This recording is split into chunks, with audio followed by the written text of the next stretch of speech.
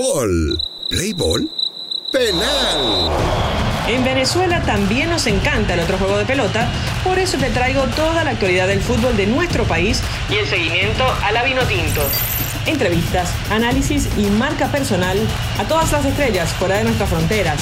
Escucha Footbox Venezuela con Milena Gimón. Hola, ¿cómo les va? Soy Milena Gimón y esto es Footbox Venezuela. Vamos a estar hablando el día de hoy sobre el pasaporte venezolano, si es realmente importante hoy la presencia de un venezolano en el fútbol mundial. Y esto viene a raíz de lo acontecido con Joseph Martínez y el exentrenador del Atlanta, Gabriel Heinze, donde evidentemente la figura del jugador venezolano pesó para la decisión de la directiva de terminar echándolo al entrenador argentino. Bueno, esta interrogante viene porque es muy reciente la presencia del futbolista venezolano en el fútbol internacional. De hecho, son muy pocos los venezolanos que estuvieron antes de la era de Richard Páez. De hecho, conversaba una vez con el entrenador, ex entrenador de la Vinotinto, Richard Páez, y hablaba sobre la presencia del sudamericano en el fútbol internacional. Muchos de sus jugadores, de los que logró convocar en la Vinotinto, terminaron jugando en el exterior, y hoy por hoy la selección de Peseiro ya cuenta con prácticamente todo el once titular en el fútbol internacional.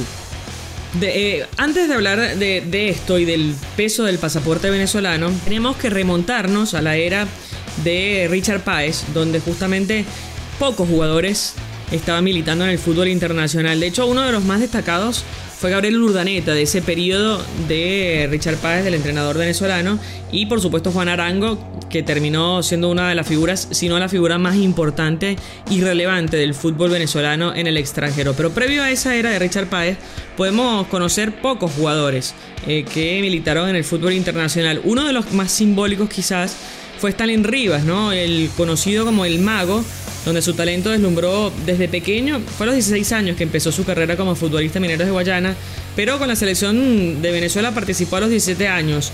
En definitiva, tuvo una oportunidad de jugar y disputar encuentros en el Standard de Lieja, en Bélgica, en el año 92, y después en el año 92-93 llegó al fútbol belga, donde tuvo quizás el boom, ¿no? Y tuvo mucha participación.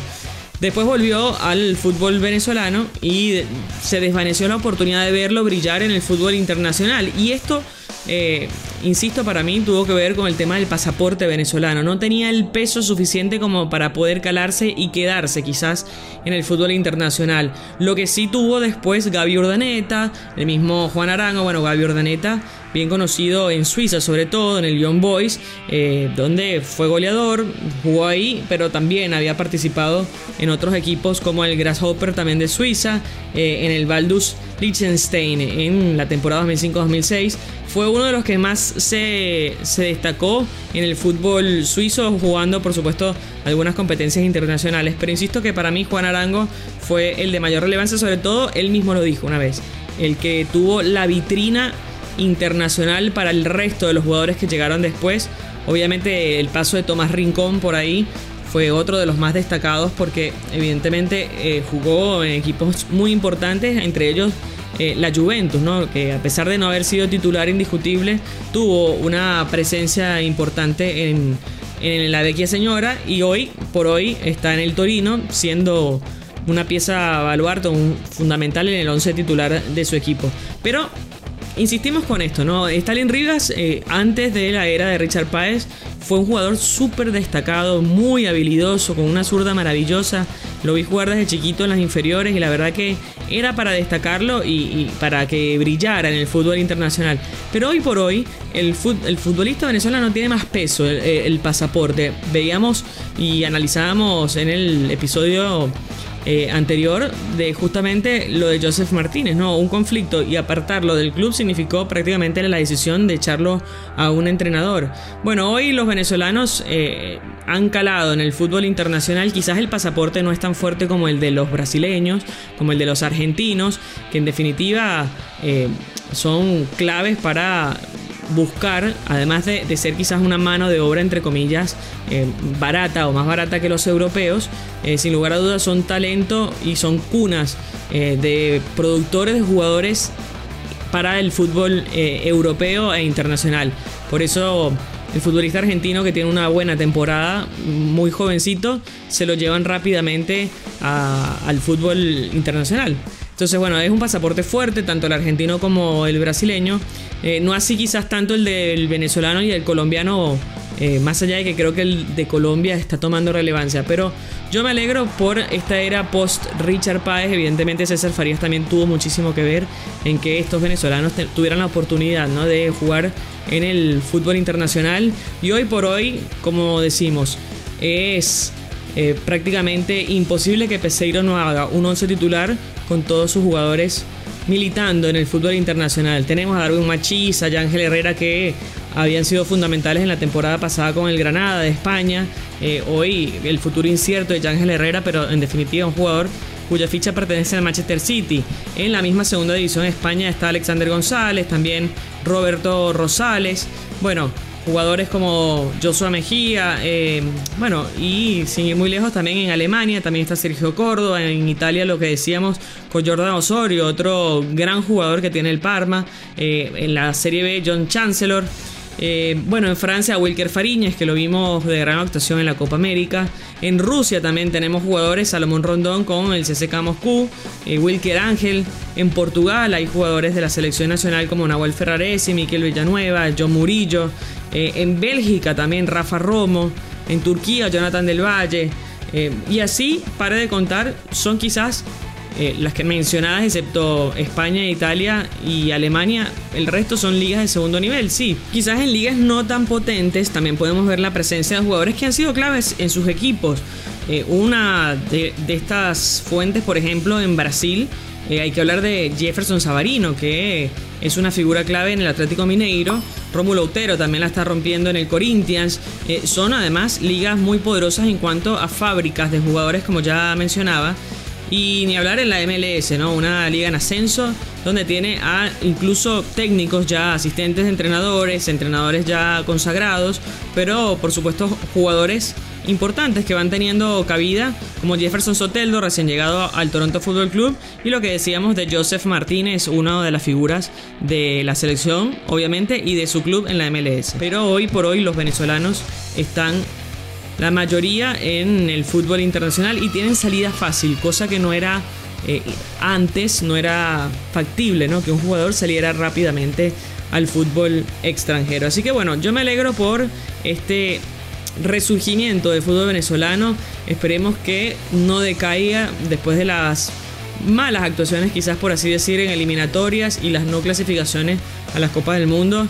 Pero bueno, en definitiva, esta Copa América le dio un impulso a José Peseiro para poder trabajar con estos jugadores nuevos prácticamente, porque no eran los titulares habituales, pero sin lugar a dudas le da esta posibilidad, ¿no?, este abanico de posibilidad al entrenador portugués para poder sacar jugadores para tener en caso de cualquier emergencia, como ya vimos previamente.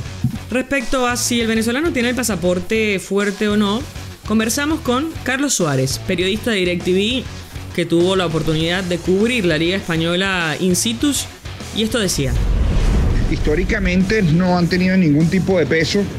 Lastimosamente, el pasaporte venezolano yo creo que todavía pesa, y pesa muchísimo, sobre todo a la hora de los fichajes. Fíjate lo de Yángel Herrera, jugador de Manchester City, pero que no ha llegado a estar un equipo de élite. Por allí el único Tomás Rincón, que llegó a la Juventus y tuvo un rol de suplente por unos meses, ¿no?, que estuvo dentro del cuadro capitalino, luego de llegar al mercado de invierno, ¿no? A Salomón Rondón, goleador histórico de Venezuela, le ha costado, más allá de que jugó en la Premier y que es una liga importante, ha sido complicado luchar con el tema del pasaporte venezolano, porque yo considero que sigue pesando. Es cierto que desde la llegada de Juan Arango eso ha ido cambiando y evidentemente se han abierto muchas puertas, y por eso también el hecho de que los venezolanos tengan hoy más oportunidades en el extranjero, ¿no? Yo creo que aún este tema sigue pesando, porque cuando aparecen opciones de argentinos o brasileros o otras nacionalidades con más tradición, se van a decantar por esa. Sin embargo, hay factores que hacen que hoy podamos pensar de que esto cambia. Y un sitio donde está cambiando es precisamente donde resido yo, en los Estados Unidos, el caso de Joseph Martínez y el conjunto de Atlanta United es un caso sin precedentes porque por lo menos para un venezolano dentro del fútbol, ya sabemos lo que han hecho los venezolanos en el béisbol y lo que significan en los Estados Unidos. Pero en el fútbol lo de Joseph ha sido realmente importante, ganó todas las distinciones que pudo en la temporada 2018-2019, consiguió realmente objetivos increíbles, más valioso, goleador, hombre récord, campeón de la liga, campeón del juego de las estrellas, más valioso en el juego de las estrellas, hombre más votado, camiseta más vendida. La gran figura de la MLS en ese año fue Joseph Martínez. No digo que hoy lo sea, pero el cariño que tiene Joseph Martínez o el público de la ciudad de Atlanta por Joseph Martínez es muy, pero muy grande. Y en ese enfrentamiento con Gabriel Heinze, que bien es cierto, no lo acompañaron los resultados, que es un gran técnico, pero que la mano dura no fue quizás lo que pudo ayudarlo dentro del conjunto de Atlanta United. Allí sí pesó el pasaporte venezolano. Y pesó porque por el sentido de pertenencia que tiene el aficionado de Atlanta con Joseph Martínez. Hubo muchísimas críticas, hubo gente que incluso amenazó y otros que devolvieron sus sillas que compran durante toda la temporada porque Joseph había sido apartado del equipo. Fueron los últimos 90 minutos de Gabriel Heinze dentro del equipo con un ruido ensordecedor, más de 70.000 personas coreando el nombre de Joseph, y allí ganó la batalla. Allí quizás esto hubiese sucedido en otra parte del mundo y quizás hubiésemos hablado de que el pasaporte venezolano no tenía el peso, pero bueno, son indicios. Yo creo que ha ido cambiando, va a ir evolucionando, yo creo que aún sigue pesando, pero esperemos que esto siga siendo positivo para los futbolistas venezolanos y que el pasaporte venezolano no pese tanto. Un gusto participar y qué bueno reencontrarme contigo. Saludos. Y gracias a ustedes que están del otro lado y por favor déjenos sus comentarios en las distintas redes de Footbox Venezuela y además en mis redes sociales @milenagimón para ver si ustedes piensan lo mismo. ¿Es hoy por hoy más fuerte el pasaporte venezolano? Muchas gracias y nos reencontramos en la próxima. Esto fue Footbox Venezuela con Milena Gimón, podcast exclusivo de Footbox.